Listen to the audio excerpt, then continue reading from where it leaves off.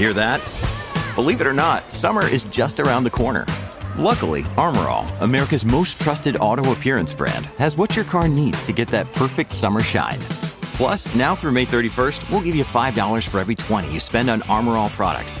That means car wash pods, protectant, tire shine, you name it. Find out how to get your $5 rebate at armorall.com. Armor All, less work, more clean. Terms apply. At Evernorth Health Services, we believe costs shouldn't get in the way of life-changing care, and we're doing everything in our power to make it possible. Behavioral health solutions that also keep your projections at their best? It's possible. Pharmacy benefits that benefit your bottom line? It's possible. Complex specialty care that cares about your ROI? It's possible. Because we're already doing it. All while saving businesses billions. That's Wonder made possible. Learn more at evernorth.com/wonder. This episode is brought to you by Shopify. Do you have a point of sale system you can trust, or is it a real POS? You need Shopify for retail. From accepting payments to managing inventory, Shopify POS has everything you need to sell in person. Go to shopify.com/system, all lowercase, to take your retail business to the next level today. That's shopify.com/system. Welcome to the New Books Network. Critics of globalization come in many forms, from environmentalists to trade unionists. But we're discussing today one rather misunderstood aspect of globalization, regionalism, and its relationship with that. It's all discussed in the book The Globalization Myth: Why Regions Matter by Shannon K. O'Neill. So welcome to you. Thanks so much for having me. And you're based at the Council on Foreign Relations? I am, based in New York City. So tell us, you've written this book about regionalism, and I think probably if you could just give us a sort of big picture history of global trade, maybe since the Second World War, just what is the big picture of what's happened and what's changed since the war? Sure. Well, the title of the book, The Globalization Myth: Why Region Matters, comes from looking at trade and money flows and movement ideas and people over this last 40 or 50 years. And as I delved into the data behind this, what you find is that globalization isn't as widespread or as big of a juggernaut as we usually think. So over this last 40 plus years, this is the time of the rise of global supply chains and outsourcing and production.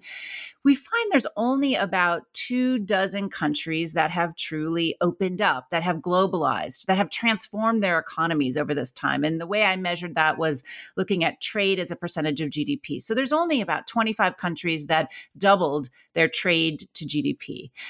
On the other side, we see dozens of countries, 89 countries, where trade as part of the economy stayed the same, it stagnated, or it even decreased. So you have a number of countries that deglobalized over this last 40, 50-year period. So that's one side of what the data tells us. The other side is that when companies went abroad, either to buy, to find suppliers or to find customers, they didn't usually go to the other side of the world. They didn't go global. Instead, they tended to go to countries nearby. And one data point that brings this home is the average good that crosses borders, so trade, only goes 3,000 miles. That is about the distance between New York and Los Angeles. That doesn't get you to Germany. It doesn't get you to China. It is much closer than we think. So overall, the reality of this last 40, 50 years, this sort of, halcyon days of globalization, or at least that's the way it's sort of portrayed in the media or in much of the literature, it hasn't been as global or as deep and penetrating as we usually think.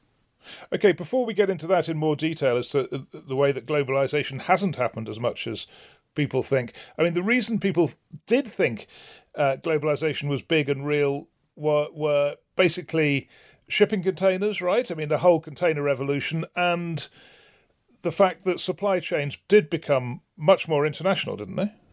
Yeah, we do see we've had globalization throughout history. There's been lots of waves of internationalization. And this last 40, 50 years has been another one. And we have seen trade increase substantially. It's gone from $2 trillion in 1980 to $22 trillion today. We've seen the movement of money and finance going abroad, increase nearly tenfold. So there has been an internationalization, most definitely.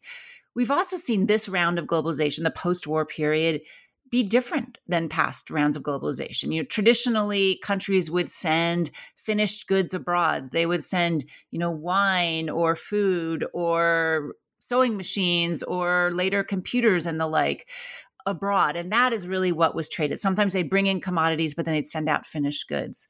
This last 40 years of globalization or of internationalization has been quite different. It has been one of supply chains. And so what goes abroad now is quite distinctive from the past. In fact, 75% of what moves across borders is what economists call intermediate goods. So the pieces and parts and inputs that go into a final good. So that is very different than the past. So it's a distinctive time. But what I find in looking at the data and interviewing CEOs of companies and looking at these various stories and various corporations and the like is they're not as global as we think. They're international, but less global. Just take us through one example you give of what you're arguing. So the Akron Tire Company.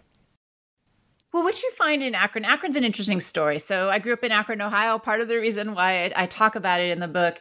And this is a town or a city that is usually held up, like others, as sort of the victim of globalization. We saw Akron, Ohio, back in the 50s, 60s, was the biggest tire producer in the world. Almost half of the tires that were produced came out of this town. And then in the 70s and the 1980s, it started to falter. It was facing competition from Japanese tire makers, from French and German tire makers.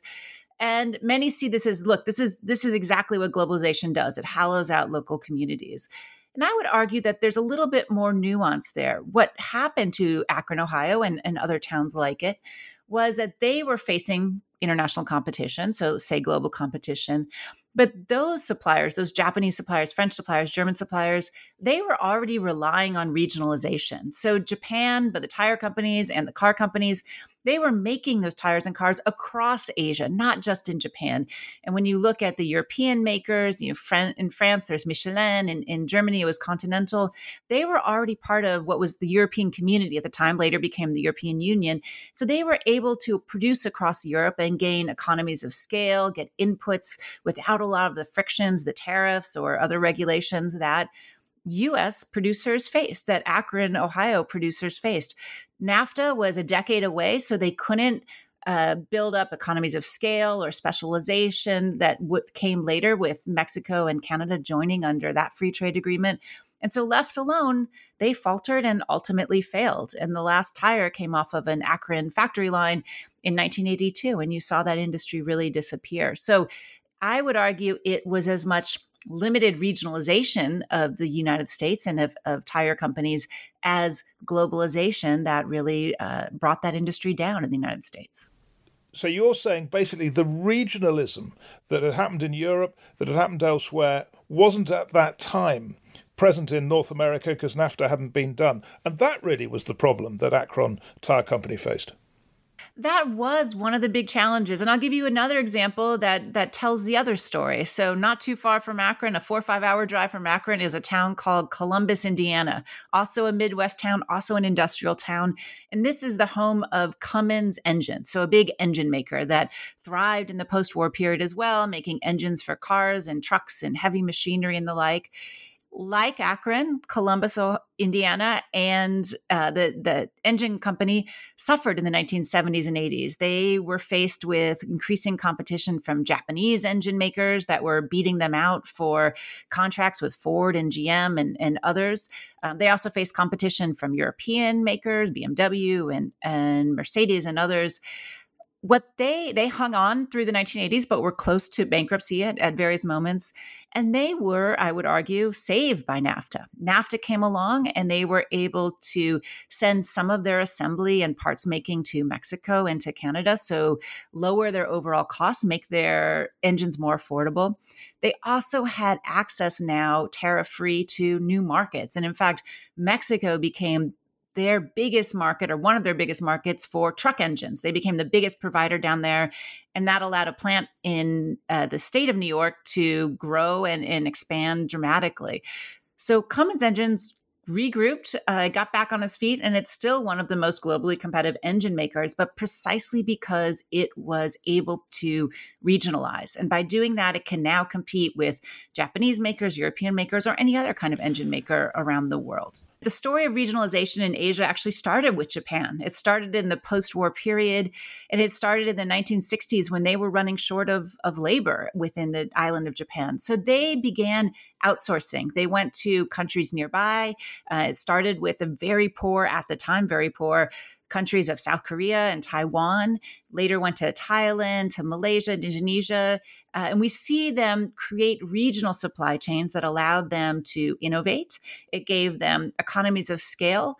It gave them specialization, and it allowed them to create very efficient cars, very competitive cars that then many came to the United States and were sold there. So one side of regionalization was Japan was able to make these cars that could compete and beat out often the Fords and the GMs and the like because of regionalization. That's one side. The other side is when the United States began to regionalize in the 1990s with Mexico and Canada, with NAFTA, we see Japanese car makers decide to move much of that production here to North America. So in the 1970s, 80s, they were sending cars from Asia to the United States for U.S. consumers who wanted their Camrys and all those other brands. But starting in the 1990s, especially, you see them building plants in North America. And interestingly here, just to take one example, Toyota has built 14, almost 15 plants in North America over these last 20, 25 years. The vast majority of those have actually been in the United States. Yes, there's a couple in Mexico, there's a couple in Canada, but there's over a dozen that have been built here in the United States. So they're Japanese companies, but they are now North American made in U.S.-based and North American-based factories and with U.S.-based and North American-based workers. Okay, well, that sort of backs up what you're saying earlier about Acron and Cummins. So let's now just move it on to the regions. I think you've named them all, really, the three big ones, the Asian region, Europe, and North America, right? Yes. Tell us more about Asia, first of all. Where does China fit into that now as a regional player? Here in the United States, we often think about the economic competition with China and the challenges there. But I would argue that much of that competition is actually with Asia more broadly. So we can leave aside for a second the national security issues and semiconductor chips and these other sorts of things, which is another kind of story. But overall, the commerce that we've seen expand from China and the imports from China is in large part because they're being made across Asia. So, all of your electronics and your computers and your iPhones, all kinds of clothing and apparel and shoes and textiles, all kinds of furniture, all these sorts of industries that Asia has grown to become a very big player in is Asia more than it is China by itself. And, one thing I found in doing the research for the book as I think one of the biggest stories of regionalization over this last 40 years is the integration of Asia. So you look back in 1980 and intra-regional trade in Asia, so trade between Asian countries in 1980 was about 30%. Today, it is 60%. It has doubled in terms of the ties with each other. A big part of that is this production. They make things across Asia. They've also more recently started to sell to Asian consumers as middle class has grown in those various countries, as economic wealth has grown. Now they are the final destination for a lot of these goods. But I think the big story of regionalization, Europe is very regionalized and the most regionalized in terms of its sales, 2/3 of trade and money and movement. remain within the European Union. So they make things together and they sell things to each other. But Asia is where you see the most dynamism, I would say, and this increasing regionalization. That is the story of Asia that I think is often untold over these last 40 years. You're saying that Europe's ahead in terms of the amount of inter-region trade, but is it also ahead in terms of it must be surely the sophistication of the rules, common rules and the single market and all that stuff? I mean, that's ahead of everywhere, isn't it? So Europe took a very different model to get to this integration. Europe's was very top-down, as you say, and, most big European cities have a treaty named after them, whether it's, the Treaty of Rome or the Treaty of Nice or the Treaty of Lisbon or of Maastricht. And you saw over these 30, 40 years, Europe knit itself together through treaties that lowered tariffs, that lowered regulations, that created one passport, that created almost one currency and the like. Asia took a very different model, and treaties really have very little to do with it. This was an integration led by CEOs, by companies going out and outsourcing and setting up production in neighboring countries. It was assisted by governments, by bureaucrats, particularly through overseas development assistance. They would build the port that would connect the home country to the new place, or they'd build a railroad and the like. But it wasn't about free trade agreements. And in fact, by the time free trade agreements start hitting Asia, most of this integration was already in full force and moving forward. So I think what it tells you is you don't necessarily need that top-down view. There's different ways to get to this regionalization, and it can be as strong and as important in terms of economic or commercial advantage.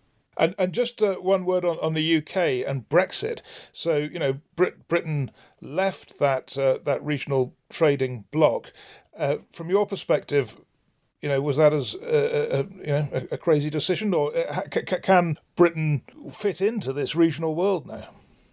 You're already starting to see the costs for Britain in terms of leaving this union and how it's left on the outside. It now has to pay some of these tariffs. It has to deal with regulations that other countries outside of the union face. It has all sorts of challenges there in terms of financial flows and the like, and it's costing the British economy. And what I would say in the research that I did is you see commercial advantage and real economic gain. The, quote unquote winners of globalization over these last 40 years, I would argue, are actually those that regionalized. And the UK had been one of these. But by pulling itself out of the region, it puts itself at a commercial and an economic disadvantage. And we see this on, day to day, and those that can't sell into the EU as easily as they could, whatever kinds of industry they're in. You see it in the foreign direct investment. Lots of companies are deciding to move their headquarters to Europe, out of London or out of the UK. And I think that will just continue. It will be a less attractive place to do business and will be a cost for the UK. You've talked a bit about Asia and its sort of corporate-led regionalization, about Europe and Brexit. When we look at North America, President Trump launched this assault on NAFTA, but then didn't really go as far as his rhetoric might have suggested he wanted to. What was he thinking? Was he just thinking NAFTA actually does bring great benefits to the United States, or what? Tell us about that. So President Trump, and there's others in our political system and in the United States who are very suspicious of trade, who don't see the benefits of it. And that's where I think this is really misunderstood, in that what we have found is some trade is better for U.S.-based companies and U.S.-based workers than other. And I would argue that trade with our neighbors, this regionalization, is better. And I'll explain why. So when a factory opens up in Mexico, that factory is far more likely to create supply chains, to look for suppliers and inputs and pieces and parts and components from US-based companies and US-based workers than anywhere else in the world. And I'll give you a data point for that. When an import comes in from Mexico to the United States, so Mexican imports to the United States, on average, 40% of that import was made by U.S. workers. The value added was made by U.S.-based companies. For Canada, it's 25%. So there's so many components and inputs that were made in the United States, sent to that factory in Mexico to be assembled, and then come back to the United States or go to other places in the world for consumers all over the world. When an import comes in from China, less than 5% of the value added of that import was made in the United States. China turns to Asia for its suppliers. It's buying things from Japan or South Korea or Vietnam or Thailand or other places there. So there's no benefit or very little benefit to US-based workers. So, Trump was saying NAFTA was the worst agreement ever and trying to kill it. But actually, it's the best agreement for US-based workers. If you want to create more jobs here, having trade agreements with those nearby, and particularly with NAFTA, is going to make sure that your components, so the things that you make here, get fed into those regional supply chains. And then the next benefit I just add to this is not only does it allow you to create more affordable and high quality products for the US or for Mexico. Mexico and Canada in particular have access to 60% of the globe's GDP through free trade agreements of theirs. So they have preferred access to 60% of the world GDP. The United States actually has very little preferred access where it doesn't face tariffs or extra regulations. It has access to less than 10% of the globe's GDP. So if you're thinking about a US-based company and the workers in that company, and you want to access the 7.5 billion people that are out there outside of North America, having factories in Mexico or in Canada allow you to do that. It allows them to export under their trade rules, which are much more favorable if you want to reach the rest of the world. From time to time, there have been champions of bilateralism, haven't there? I remember Zulfikar Ali Bhutto was a big fan of bilateralism rather than regional organisations or even global organisations. Is anyone championing that? Have you got a view on that? So sometimes bilateralism can lead to big benefits, and there's lots of issues that are so thorny and difficult that it makes sense to approach on a bilateral basis. Today there are many of those issues, as we know, between the U.S. and China, and there's very strong reasons to have bilateral talks there. When you get to these economic issues, and particularly commercial issues that I'm talking about here, I do think the broader economies of scale are useful. And often that means bringing together groups of countries. When you have huge economies like the United States or China, perhaps it's less important that you bring lots of nations together. But as I think about smaller countries, and particularly the dozens of countries that didn't benefit from this last round of globalization, they were really left on the margins of the creation of global supply chains, either just sending out commodities to other countries or buying the finished goods back in. They didn't get to participate in this regionalization of production or production more generally, international production more generally. For smaller countries, I do think regionalism is vital. If they're going to climb the socioeconomic scale, if they're going to gain new technologies and become more sophisticated in terms of their economies and then provide better jobs and more prosperity, this is really a vital step on that ladder. They need to combine with other countries. And here, a larger group of countries is going to be better for them because they're going to be able to get to these economies of scale. And just an example of those that have done it, you think about Europe and the 27 countries within the European Union.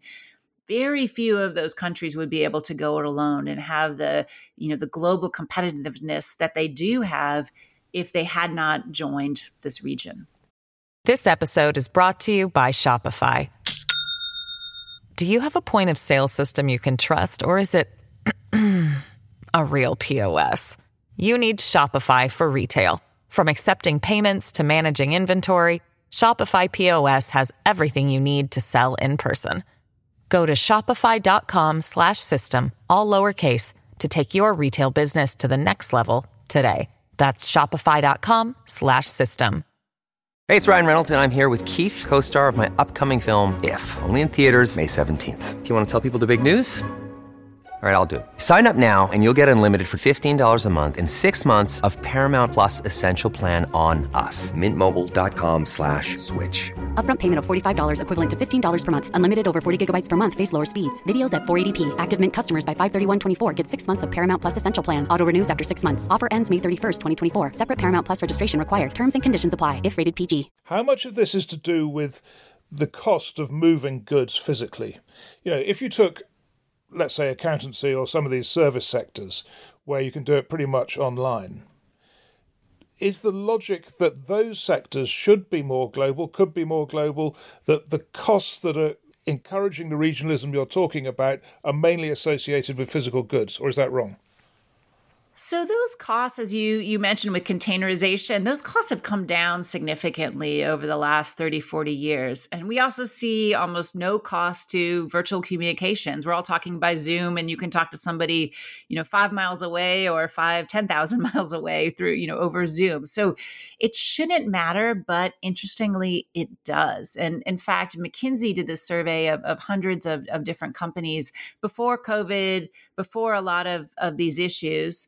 And what they found is that they actually dub it, they call it the globalization penalty. And so what they found was that companies that went abroad, that internationalized, gained. They gained profits, their operating margins got better, that there was a real advantage to going abroad. But the further away they went, the more that those benefits diminished. So they saw their profit margins decline, actually. So they found sort of a Goldilocks middle. Go abroad and it's better for your company. Go too far away and you start to see your profits and your benefits decline. And it's hard to say why. Some may be the cost of distance, not just in the physical, the actual cost, that it costs an extra $1 or $2 or $5 to move those extra miles. Some of it may be the time cost. You see this in fast fashion or in other industries. If something is on a boat for 6 weeks or 8 weeks, rather than being in a store 2 weeks later, there's a cost in terms of orders. But there are other, somewhat intangible reasons why that distance matters. And we see this in our day-to-day lives. We could talk with somebody on the other side of the world, and become friends with them, but we really don't often, right? It's issues of language, it's issues of trust. In business, it can be issues of different legal systems or accounting practices or things. So you add costs in trying to understand the way business is done in those places. It is about building teams and having complex supply chains develop and the like, where you really need people to communicate clearly and transparently and effectively across space and time. And it's harder than we think. There's still a human element within here. So that's a long way of saying that distance matters, but it's other things within distance than the actual cost of putting something on a ship or on a plane. Yeah, and just trying to find a counterexample to what you're arguing. If I raise the case of Bangladesh, would you say to me, oh no, Bangladesh is getting all its sort of local supply chains regionally, and that's why it can produce all these goods that sell globally? Or would I be right in saying, Bangladesh has got local production of textiles and so on, they're ordered in the West, and that is a real example of a globalization win for Bangladesh? So I'd say two things here. The argument I'm putting forward, or the way I see this, is it's not as if there's no globalization. Of course there's globalization, and we can point to very high-profile companies that are truly global. Boeing sources from 58 different countries, so you definitely see that. What I would say is, alongside those very high-profile cases like that, there are thousands, tens of thousands of companies that did internationalize, but just went nearby, just went next door within its region. The other thing I would say, and this is back to the interplay between intermediate goods and final goods, is that yes, Bangladesh has become a major source of fashion and apparel that goes out to the world. They buy the synthetic thread that goes in there from China or from their neighbors. The weaving might happen in Thailand. The dyeing might happen in Malaysia. And all of this comes together in assembly in Bangladesh. So you see very strong regional apparel supply chains across Asia, which Bangladesh is often a center and an assembly spot. And then their customers might be out in the rest of the world and be globally out in the rest of the world, and often are. But it's this intermediate goods that are 75% of all the trade that's happening. That's where you see the regionalization, of which Bangladesh is at the center, or is a strong part, is in the production, if not the actual final consumer sale. So let me ask the question like this, same sort of question really. Which is the most globalized economy on earth? That's a good question. I would say the most globalized economies are probably the more traditional economies that produce raw materials. So the Saudi Arabias or the UAE or others that are sending out oil and gas, those are the most globalized. They're sending things out. But when you start getting into manufacturing and services and sort of higher value goods, or where you have value added to those goods, that's where this regionalization tends to kick in, because you see those goods by creating them across various countries, but countries that are tied to each other and often regionally nearby. That's where you see them become most competitive and beat out other competitors that are either trying to do it by itself, or their supply chains are stretched so thin across geographies that they're no longer as competitive. We've talked about Europe, Asia, North America. There are regions in the world that haven't taken off, and I wonder how much of that is down to a failure of imagination by governments in those regions to do what's necessary to get those regional trade agreements and so on. So perhaps we can go through those one by one. Africa, there are so many factors explaining Africa's lack of development. How important is a failure to regionalize? So as you say, there's many reasons why countries have challenges. And these areas you're talking about, Africa, Latin America, I didn't add in South Asia to that. These are areas that really didn't benefit significantly from this last wave of, what we call globalization. I would say that I think regionalization is a big part of that. When you look at the trade or investment in these various places, only 10, 15% goes to their neighbors. The vast majority is going out to the rest of the world. And what that means is they often end up on the ends of supply chains. So they send raw materials out, commodities and the like out, and they bring back finished goods, whether it's from China or the US or Europe or the like, it's finished goods that come back. So they never get to become part of that middle part of the supply chain. And that's the part that has technologies. That's the part that has a lot of learning by doing for labor. That's the part that, increases sort of managerial skills and really is this learning process that allows you to create more sophisticated goods, allows you to innovate. And so what you're seeing too is that these countries, while they've stayed sort of on their own and not regionalized, they're facing regionalization in other places. And, one of the big challenges for Africa and for Latin America, I would say, particularly South America, because Mexico has tied into the US and Canada, is what economists call premature deindustrialization. So these are economies that are still middle income economies, but they're losing their manufacturing sector. And, one example, Brazil, it's seen manufacturing fall almost 10 percentage points as part of its economy. So huge decline. And much of this is it's being flooded by goods, I would argue, made regionally elsewhere, and it just can't compete. The local industry just can't compete. And so it's beginning to disappear. And that, I think, is the real challenge. There's lots of things Africa, Latin America, South Asia need to do to grow and to see, real economic prosperity. But this is one path or one element that would help them in that direction, is regionalizing. Yeah, you're mentioning Brazil reminds me, I wanted to ask about BRICS. There was all this talk of Brazil, India, Russia, China, wasn't it, as being almost a region, but not geographically close to each other. And I get the impression there's much less talk of that now. So does that backs up your argument, does it, that BRICS didn't really work like that? It is. The BRICS, it's interestingly, was created by a Goldman Sachs banker, this idea that these countries would come together and be the next powerhouses. And there are reasons why they're there and quite important. But I would say the economic side, the commercial side, didn't play out the way perhaps it was envisioned. On global, security issues, on big issues like climate change and the like, these are really important countries that need to be part of the discussion. But they never came together in a commercial sense that I think was once envisioned. And I do think precisely because of the pull of regionalization, these are widespread and global countries, not near each other and not tied to each other through free trade agreements or the like. And so you don't see that concentration that was once envisioned. Now, if I can't remember what the South American Regional Organization is. There is one, isn't there? There's over a dozen of them that have come together, and there's been an idea of regionalization since the 1960s that they should all come together, and this is the path forward, and particularly on the economic side. but very few governments have actually done anything in concrete terms to make that happen. This is a region that, the infrastructure does not tie countries together. In fact, there's only one railroad crossing between Argentina and Chile. There's very few roads through the Amazon that would tie Brazil to the Pacific countries of Ecuador or Peru or Chile. So we don't see the physical ties, and we don't really see the treaty ties. Unlike Europe, we don't see a lot of free trade agreements or really comprehensive free trade agreements that would pull these countries together. And so we haven't seen, they've sort of gone it their own on the economic side, on the commercial side, and in that they've muddled through rather than really thrived.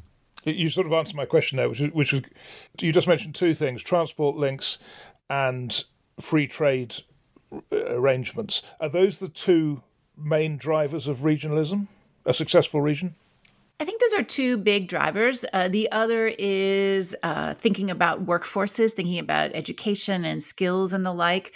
And then a final one, which is less about setting the rules or setting the roads and rails and the like. The other is to think about the economies of scale. And so I'll give you an example today. We're looking at a green transition around the world. We're looking at new green commodities, the lithium and manganese and cobalt and copper and things that go into electric vehicle batteries and the solar panels and all these sorts of things that the world is going to need. And South America in particular has a bounty of all of these various commodities.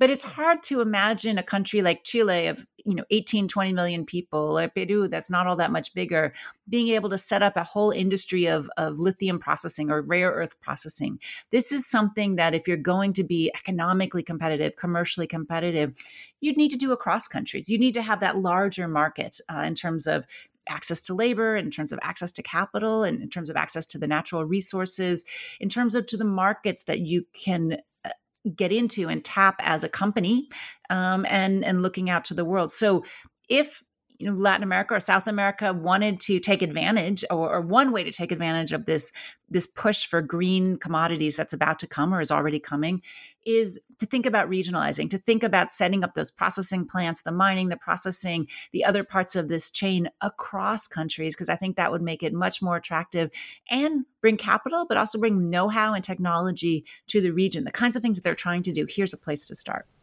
Yeah, so that gets us on to the future and the trends here. And, in one sense, there's a if you, it depends on your timescale, doesn't it? But if you go back over the centuries, the trend towards globalization is definitely there. But you're pointing out that it hasn't gone as far as many think. I'm wondering if you're actually going further than that and saying things like environmental concerns mean that there is actually an advantage in regionalism, and there are drivers that are making regionalism more important. I agree with that. I look at this last decade plus, even before COVID, and I think COVID just accelerated trends that were already underway. But we see climate change reasons for more regionalization, both in the natural disasters that are happening, the rising seas. These sorts of things make transit more difficult. We also see the reaction to climate change, people putting in carbon border adjustment taxes or other levies. For every extra mile you go, you need to pay a tax because it adds to the global carbon emissions. So that is limiting the distance or the benefits of long geographic distances. You see the rise of automation, particularly in manufacturing, but in other areas. And so that means the low-cost wages that once drew people to China or other places are, at least in some industries, less important than logistics and time to market and the thing. So that also has a regionalizing tendency. And then I'd add in the geopolitics. We're seeing a growth in hostilities and distancing between the U.S. and China. And so add in all of these factors, and right now, you're really seeing a once-in-a-generation fluidity to supply chains. Companies and boards of directors are all talking about, do we stay where we are? Where do we put our next factory? How do we think about this? And many of these factors will lead toward more regionalization for that next factory or that next investment, I would say. And so there's an opportunity for those countries that didn't benefit the last time, that didn't really become part of this, to jump in, because there's movement that's happening. But I would say over this next decade is when companies will reset their supply chains. We'll figure out how to deal with automation, climate change, demographics, geopolitics. And these supply chains tend to be pretty sticky once they're set up because you have trust build up, you have suppliers, you have a way of doing business, and it's costly to try to go figure out a whole new way of doing it. Yeah, so if you were advising companies, is there one particular, and telling them, look, you should be thinking about regionalism much more and take it seriously, and this is where the trends are and so on. Is there one sector in industry or services which you would go to first saying, look, you particularly are going to be living in a regional world rather than a global world? So the sectors where you're seeing that already are the ones that the United States, China, and Europe in particular have deemed national security sectors. Those where they feel like they must have control or capacity either at home, so reshoring, or within those that they can trust. And often that is neighbors and regionalization. So we see this in semiconductors where we're seeing governments pour hundreds of billions of dollars to try to control those supply chains. We're seeing it in electric vehicle batteries and sort of these green transition technologies, the same. They want to make sure they have access to the technology of the future. We're seeing it in raw materials and particularly critical minerals. The U.S. Department of Defense and others want to make sure they have control of those. And I would say we're also going to see it and beginning to see it in pharmaceuticals and medicines and medical devices. After COVID, people want to make sure that they have access to basic medicine. So those are the areas where you are seeing governments pouring tens of billions of dollars, hundreds of billions of dollars behind. So there's incentives to move. And then you're also seeing them put forward some sticks. They're putting export controls, or if you sell to one person, you can't sell it to the other. So these are the supply chains I think will move most quickly because of the costs that governments are putting on the status quo, the sort of business as usual. Yeah, and if you took the other end of it and said, advising companies in a particular sector that their future is more likely to remain global or become even more global, which ones would they be? Would that be raw materials again? Raw materials is obviously one of them because some things are just made in certain places, right? Oil is produced in certain places and not in others, and there's a sunk cost there. There are other ones that are not national security concerns, but also I think there's some flexibility here, and there's different models that work. So you can have, the race to the bottom and go for the lowest wage workers and production, or you can do it in a different way. And, one of the most interesting companies I found in doing my research was the company Zara, which is a global fast fashion brand. It's actually the biggest fast fashion brand in the world. They sell $500 billion worth of clothes every year. They also have the highest margins of any fast fashion brand. So they're the most profitable, all of them. And the way they do this is not by producing in Bangladesh. They produce almost all of their clothing in Europe. So this is a place with higher labor costs, with worker protections, with environmental safeguards and the like, but they manage to be the most profitable by producing there. And they have this sort of high equilibrium way of making things where they use a lot of automation. They make in small batches. They don't make, hundreds of thousands of t-shirts or pants. They make smaller batches, and they get to market much faster. So they don't have to discount the way many of those who, are waiting 6-8 weeks for a boat to get across the Pacific to US markets or other markets. So there are different models here that you can play out. And some of them, make life better for the workers or the companies that are involved there too. Well, look, thanks very much for talking us through. It's a very good topic to write a book about because trade is sort of such a driver of wealth, isn't it? And so important. And yet not often, not many academics or policymakers devote themselves to just focusing on the nature of trade and the trends in trade, it seems to me. Do you think that's fair? We've seen over centuries, trade has brought great wealth. And we've also seen that it creates great disruptions. And I think our time is no different in that. But what I do see, and one of the reasons that I really got into this topic and started looking at it 5+ years ago is the global economy is really undergirded by these supply chains. And when I first started looking at it, nobody really talked about them. Obviously, now we talk a lot about them because we want to know if our, holiday presents are showing up and where the thing we ordered, many months ago has appeared or not. But this really is something, what we found over the last 40+ years is that it is incredibly profitable and affordable to create these international supply chains. So I think they're here to stay. Even as I look forward the next 10, 20 years, I think we're going to see a change and transformation in where they are and how they work. And the future is regional. Indeed. Okay, thank you very much for telling us all about it. Thank you so much for having me.